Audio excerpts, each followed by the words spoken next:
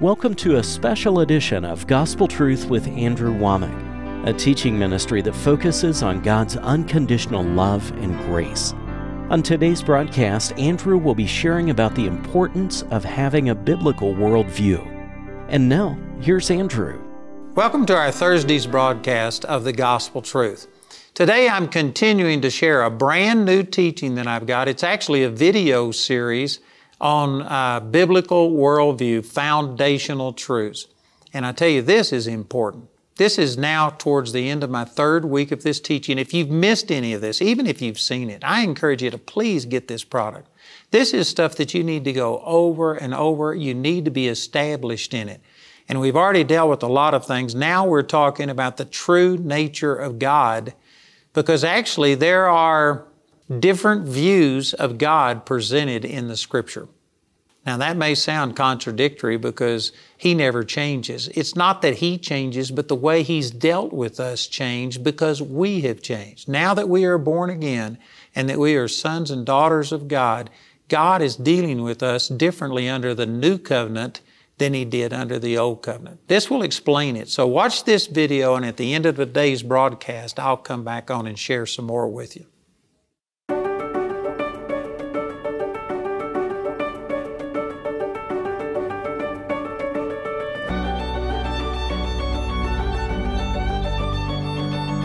Malachi chapter 3, verse 6 says, "For I am the Lord, I change not. Therefore ye sons of Jacob are not consumed." In the New Testament, Hebrews 13:8 says, Jesus Christ, the same yesterday, today, and forever. So the Lord has not changed, but the way that He deals with us has changed because of what Jesus did. So there is a huge distinction between the way God dealt with sin in the Old Testament and the way He deals with it in the New Testament. And the difference is not because God has changed.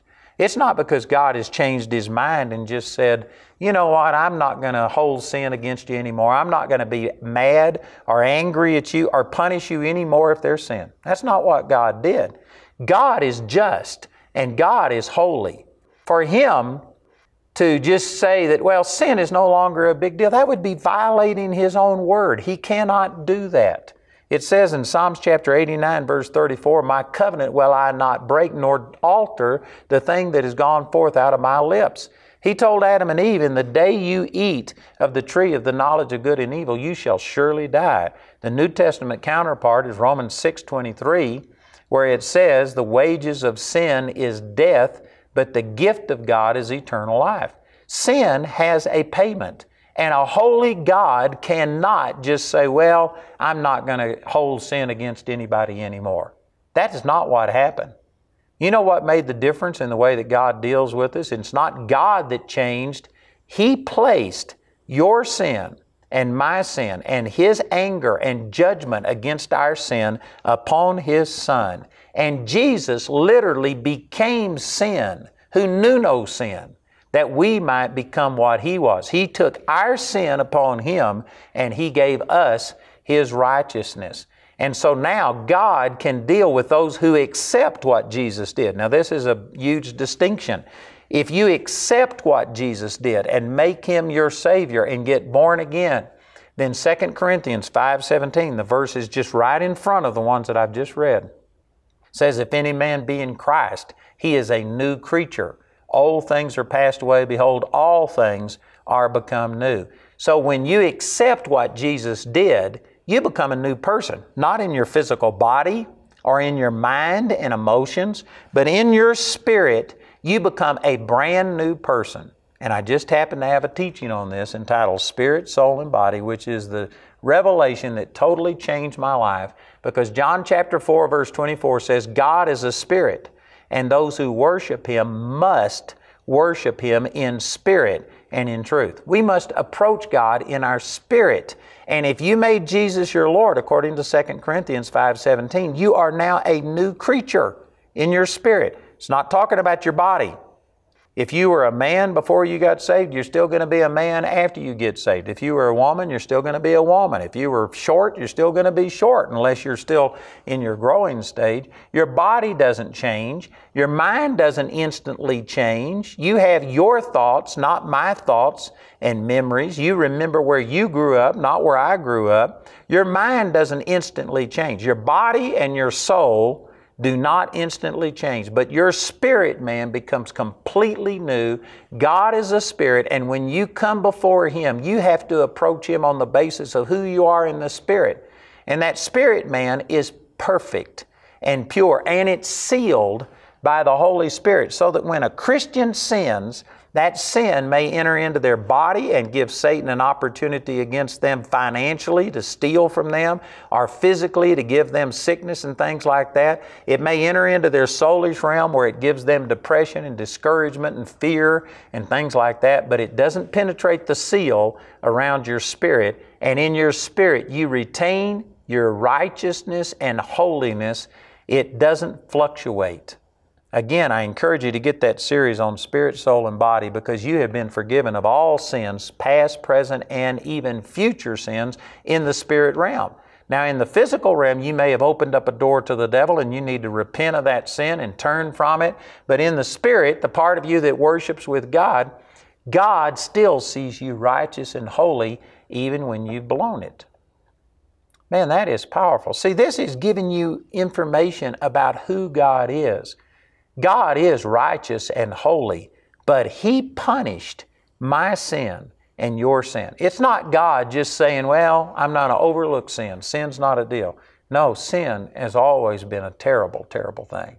Sin is bad, but God judged sin. He punished His own Son, and Jesus was so holy and so pure that His one life was worth more than the entire human race. If you had one of these scales that had a fulcrum in the middle and then these things on each side, suspended by chains, and if you put Jesus' life over here, it was heavier, it was worth more than all of the lives of the human race, all combined, because He is the Creator. Colossians chapter 1 says, all things were created by Him, and without Him was not anything made that was made. That's also John chapter 1. And so Jesus is the Creator, and when He gave His life and when He suffered for our sins and took our sins in His own body on the tree, 1 Peter chapter 2, verse 24, He took our sins in His own body on the tree. When He did that, God judged Him and placed His judgment against our sins upon Jesus, so that God's not overlooking sin. He paid for your sin. And God is now just and holy to forgive sin. Under the Old Testament, things were not that way. And under the Old Testament, Jesus hadn't died yet, and so people had to go through this sacrificial system. In Hebrews chapter 9, it makes it very clear that the blood of bulls and goats and the ashes of an heifer could never really sanctify us. They were only pictures. They were symbolic of what Jesus would do. So the Old Testament sacrificial system was something that was observed, but the sacrifices didn't really take away sins. They were just pictures. And because there wasn't a reality of salvation yet, they were looking forward to what would happen. This picture had to be maintained, and every time they sinned, they had to come bring an offering for sin. But now that Jesus has come, in the New Testament, we don't offer animal sacrifices anymore, because Jesus atoned for our sin once and for all. It has been dealt with. If you don't understand this, then you will go around living under guilt and condemnation. These are some of the weapons of the devil. He comes, and if Satan can't keep you from acknowledging that there is a God and making a commitment to follow God and to serve Him, then he will try and take the Old Testament scriptures that showed God's wrath and punishment against sin and use them to condemn you. When the truth is, in the New Testament, there is therefore now no condemnation to them who are in Christ Jesus, who walk not after the flesh, but after the Spirit. Romans chapter 8, verse 1. You have to be able to understand that Jesus paid for our sins, And God is no longer angry at us. There is no condemnation from God. He loves you so much, He didn't want you to live under guilt and shame and condemnation. And so He took your shame, your guilt, your punishment upon Himself so that you could live guilt-free. Now again, there is a balance to this. And some people have taken these truths, and those things that I've said are absolutely true, but then they think that, well, so therefore sin is no longer an issue. A person who says that has not studied the Word of God. Even the New Testament shows that sin is still an inroad of Satan into our life. In Romans chapter 6, verse 16, it says, "Know ye not that to whom ye yield yourselves servants to obey, His servants you are, to whom ye obey, whether of sin unto death or of obedience unto righteousness." Even though God is now not imputing your trespasses unto you, He's already forgiven you, and He's going to love you regardless if you enter into this covenant. If you accept this covenant, that's not just for everybody. You have to accept the atonement of Jesus. You have to accept what He did in order for you to walk in this love. But to those who accept Jesus, well then God is not going to impute your sins unto you. You are forgiven of all sin, past, present, and future. But does that mean that you're free to go live in sin?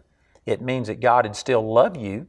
But if you go live in sin, there's physical consequences. There's consequences that come from men, and then there's consequences that come from the devil. If you were to take what I'm teaching and say, well, man, I can go live in sin, and God will still love me, so I think I'm going to go rob a bank and get $1 million. Why work when I can rob a bank and God still loves me? Did you know what? You can go rob a bank and God will still love you. And the whole time that you are sitting in your prison cell and rotting away for a life term because of your sin, you could have a relationship with God. You could repent. God's mercy and grace would be right there with you in the prison cell.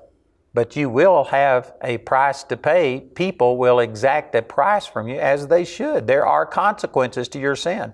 And not only do men come against you because of your sin, and if you go out and live in sin, you're going to offend people. You could lose your marriage, you could lose your children, you could lose your job because you aren't doing the right thing.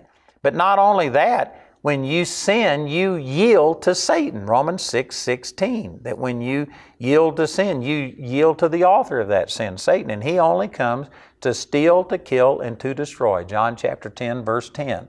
So when you yield to sin, Satan is going to come in and exact a price for that sin. He is going to use that sin to destroy your life. So if you are living in sin, because after all, you've been born again, you've got a covenant, God has promised He would never leave you nor forsake you, He's not going to impute your sin unto you, and so you just take that freedom and you go out and live in sin. I would say two things. First of all, I doubt seriously if you truly got born again. You've just made mental assent. You may have heard me or somebody else say some things, but when you truly give your heart to God, He changes your heart. And you have a desire to live for God. It says in 1 John chapter 3, verse 3, it says, every man, not most or some, every man that has this hope in Him, and if you read the first two verses, it's talking about the love of God and how we're going to be changed into His image. Every man that has this hope in Him purifies himself even as he is pure. If you've truly been born again, you desire to live for God. Now, you may be doing a poor job of it because of many things. Because again, John 8:32, you shall know the truth, and the truth shall make you free. And maybe you haven't really heard the truths that I'm sharing right here. And because of it, you're still bound to sin. But if you were truly born again, you don't want to live in sin. A person who would take what I'm saying and say, man, this is great. I could just go out and rob a bank. I can commit adultery. I can lie. I can steal. I can do anything, and God will still love me. I would doubt seriously that you were ever born again, because there is no change in your heart and your desires. That is not true. So that's the first thing. I would doubt whether a person who just takes the grace of God and wants to go live in sin and use it as an excuse to live in homosexuality and adultery and all types of perversion, I doubt that you were ever truly born again. But if you were born again and for whatever reason you still entered into sin knowingly and willingly and did it, well, then you just have unleashed the devil in your life. And he is going to steal, kill, and to destroy. You may not go to hell. You might, if you die, you might go to heaven, but Satan will kill you. You'll die early. You are going to suffer. You're going to live under guilt and shame, and it's going to cost you tremendously. So you do not want to go and live in sin. But the difference is, under the Old Testament, sin was imputed unto people. In Romans chapter 5, it talks about that sin was in the world until the law came, but sin is not imputed where there is no law. The word impute is an accounting term, and it means to put on the books or to hold against you. You know, back when people used to use books to keep records on things instead of going into a computer, you would go into a store and you'd say, put that on my tab. And so they'd write down what you bought and how much it cost. And then at the end of the month or whatever period of time, you would come and you would settle up the books and you would have to pay. That's an accounting term. It means to write on the books. In other words, it would be imputed unto you. It would be recorded against you. But it says sin is not imputed when there is no law. Until the law came, which was basically 2,000 years after the time of Adam and Eve's sin, God was not imputing man's sins unto them. Now that is a huge statement. And some people say, well, wait a minute, people were still dying. Wasn't that what God said the result of sin was? In the day that you eat of the tree, you shall surely die. People were dying. Well, the next verse, Romans 5:14, it says, nevertheless, death reigned from Adam to Moses, even over them that had not sinned after the similitude of Adam's transgression. So see, that's a logical question. If God wasn't imputing people's sins unto them before the time that the law came, well then how come people were dying? Because sin not only has a transgression against God, what I call a vertical effect, but it also has a horizontal effect. It was not only a transgression against God, but it was also an inroad of Satan into your life. Again, Romans chapter 6, verse 16, that when you yield to sin, you yield yourself to Satan, the author of that sin, and he comes, John 10:10, only to steal, kill, and to destroy. So even though God wasn't bringing this vertical punishment, His rejection and punishment upon people because of their sin prior to the law, sin was still an open door to the devil. It was an invitation to the devil to come in and to steal, kill, and destroy. And this is one reason that man's lifespan went from 969 years with Methuselah all the way down to where it was 70 years by the time that Moses wrote in Psalms chapter 90 and said the length of a man's life will be 70 years. And if by reason of strength they be 80 years, yet is that time spent in labor and travail. And so the lifespan of man decreased, not because God was killing them and imputing sin unto them, but Satan was coming in and destroying man's lives. So if God hadn't have done something to limit sin in the earth, mankind would have been wiped out. We wouldn't have lived 20 years. We wouldn't have lived 10 years if God hadn't have placed a restraint on it. Also, there was so much corruption in the world that if God hadn't have done something to restrain sin in the earth, there would not have been a virgin left for Jesus to be born through. That's how corrupt the human race was becoming. And so what did God do to limit sin? He gave the law. And the law put fear in people. It says in Proverbs chapter 16, verse 6, it says that by mercy and truth iniquity is purged. But by the fear of God, men depart from evil. The fear of God causes people to depart from evil. You know, it's very similar to raising children. You know, nobody wants to spank their children. You don't want to hurt your children. You don't want to hear your child cry because of something that you did. But children, contrary to what a lot of people teach, and I will be dealing with this later, people aren't basically good. People are basically bad. Even a child is born with a sinful nature that if left to themselves, they will go off the rails, they will get into sin, and it is a responsibility of a parent to train that child, and the Scripture teaches corporal punishment. I know that there's all kinds of people that don't believe in that today, but that's what the Bible teaches, that if you don't correct your child, if you don't chasten him, you hate your child, is what the Scripture says. And so the Scripture teaches restraining them. But how do you restrain a young child? You know, if you go to a 2-year-old and if you say, you should not take this toy away from your sister or your brother, and then if you start trying to explain to them, if you do this, this is the devil, because God said it's more blessed to give than it is to receive. It's the devil that is selfish and wants everything for themselves. Only by pride comes contention. Proverbs chapter 13, verse 10. And if you do this, you're just selfish and you're yielding to the devil. The devil comes only to steal, kill, and to destroy. You are giving him inroads. You're going to lose your job. You'll never be able to keep a marriage together if you continue. See, if you talk to a 2-year-old that way, they don't understand those things. But you know what a 2-year-old can understand? You go over there and take that toy from your brother or sister again, and I'm going to spank you. And they may not know there is a God or a devil, a heaven or a hell. They may not understand about marriage and about working and keeping a job. They don't understand any of these things, but they understand if I do that again, I'm going to get a spanking.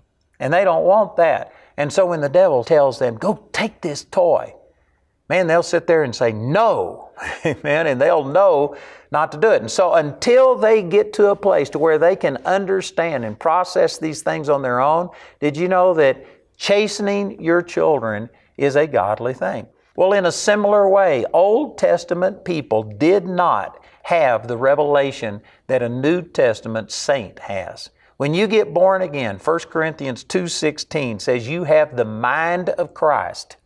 Now, not everybody uses it. And I can guarantee you there's plenty of Christians that are not gaining access to the mind of Christ, but you have it. Colossians chapter 3 verse 10 says, put on the new man which has been renewed in knowledge after the image of him that created him. Again, you've got a supernatural ability to know and understand God that a person who's not born again doesn't. It says in 1 John chapter 2, verse 20, that you have an unction. That means a special anointing, endowment of power from on high, and you know all things. Now, that's not true up here in your little peanut-sized brain. Sometimes you can't find your car keys. You can't find your glasses when they're on top of your head. In your physical mind, you don't know all things. But in the Spirit, you have the mind of Christ, and you know all things.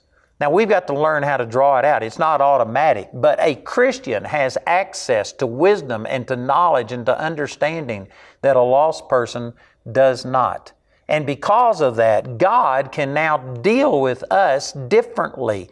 But before Jesus came and gave us this new birth, which gave us the mind of Christ, in a sense, we were like children that were out here living in sin, not understanding the consequences of it. And because God was not punishing sin and judging sin, people took God's lack of punishment as acceptance and approval of sin.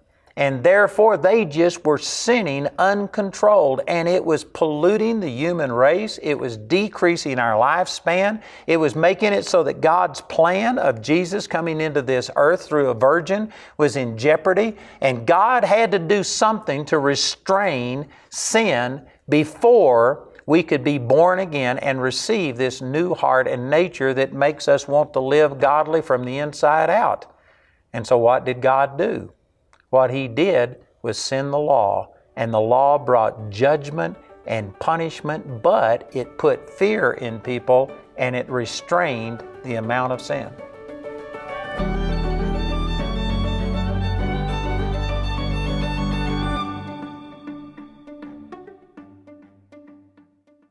Praise God. These truths about the Lord just literally set me free. You know, I experienced God's love firsthand.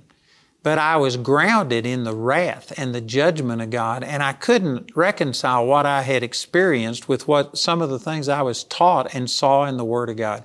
And that's what this teaching is all about. This is Christianity 101, understanding the true nature of God. And I've got this brand new product out on Biblical Worldview that I promise you this would change your life. I think this is one of the most important things I've ever taught. So please listen to our announcer. Please call or write today. Request these materials. I believe it will change your life. Today, Andrew's pleased to offer his highly anticipated series, Biblical Worldview, Foundational Truths. In this series, Andrew outlines the importance for every Christian believer to have a biblical worldview. I am really excited about this brand new product that we have entitled Biblical Worldview Foundation Truths. This has been years in the making, and it's different than just my typical teaching in the sense that we have graphs, charts, quotes, all kinds of visuals to supplement this. And I tell you, my media department just did a great job. I think that this is one of the most important things I've ever taught. Each of the 12 lessons in this series include a video, audio file, chapter lesson, and printable PDF wrapped in a single box set containing a workbook, audio USB, and a personal access code to the online videos. Each lesson is full of supporting facts, quotes, charts, and historic visuals. Through the online platform, you'll have lifetime access to all of the videos and digital workbooks on your computer or smart device. Biblical Worldview Foundational Truths is available for only $120. Go to awmi.net to order this valuable resource today for you or someone you love. On today's program, Andrew mentioned his teaching titled Spirit, Soul, and Body. This series is available when you contact us. Go to awmi.net to see all the ways you can get this teaching. While there, you can discover more product detail and download additional free resources.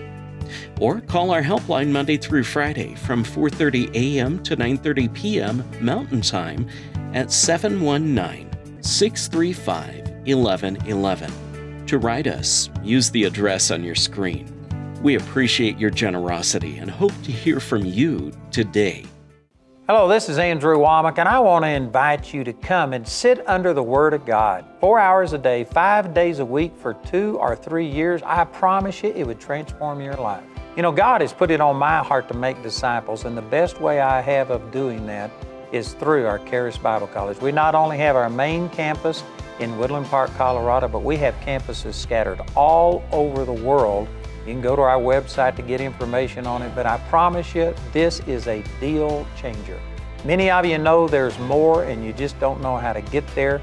Come and let us help you discover who you are in Christ and who He is in you. It'll change your life. Ready to get more out of God's Word than ever before? We gladly announce the Andrew Womack Living Commentary. This continuously updated living commentary is now available exclusively as a download for both Mac and Windows at awmi.net. I'd like to give you a special invitation to join me on September the 24th through the 26th for our Identity in Christ Conference. I'm going to have Pastor Dwayne Sheriff with me. He's one of my great friends. He's on my board of directors. He is one of the most powerful ministers that I know. And both of us, it is this truth about who we are in Christ, a revelation of what I call spirit, soul, and body that has changed our lives. And we are just going to take both of our teachings, both of our revelations, what God has done in our life, and just pour it into you for these 3 days. Remember, it's September the 24th through the 26th at our Charis Bible College in Woodland Park, our Identity in Christ Conference.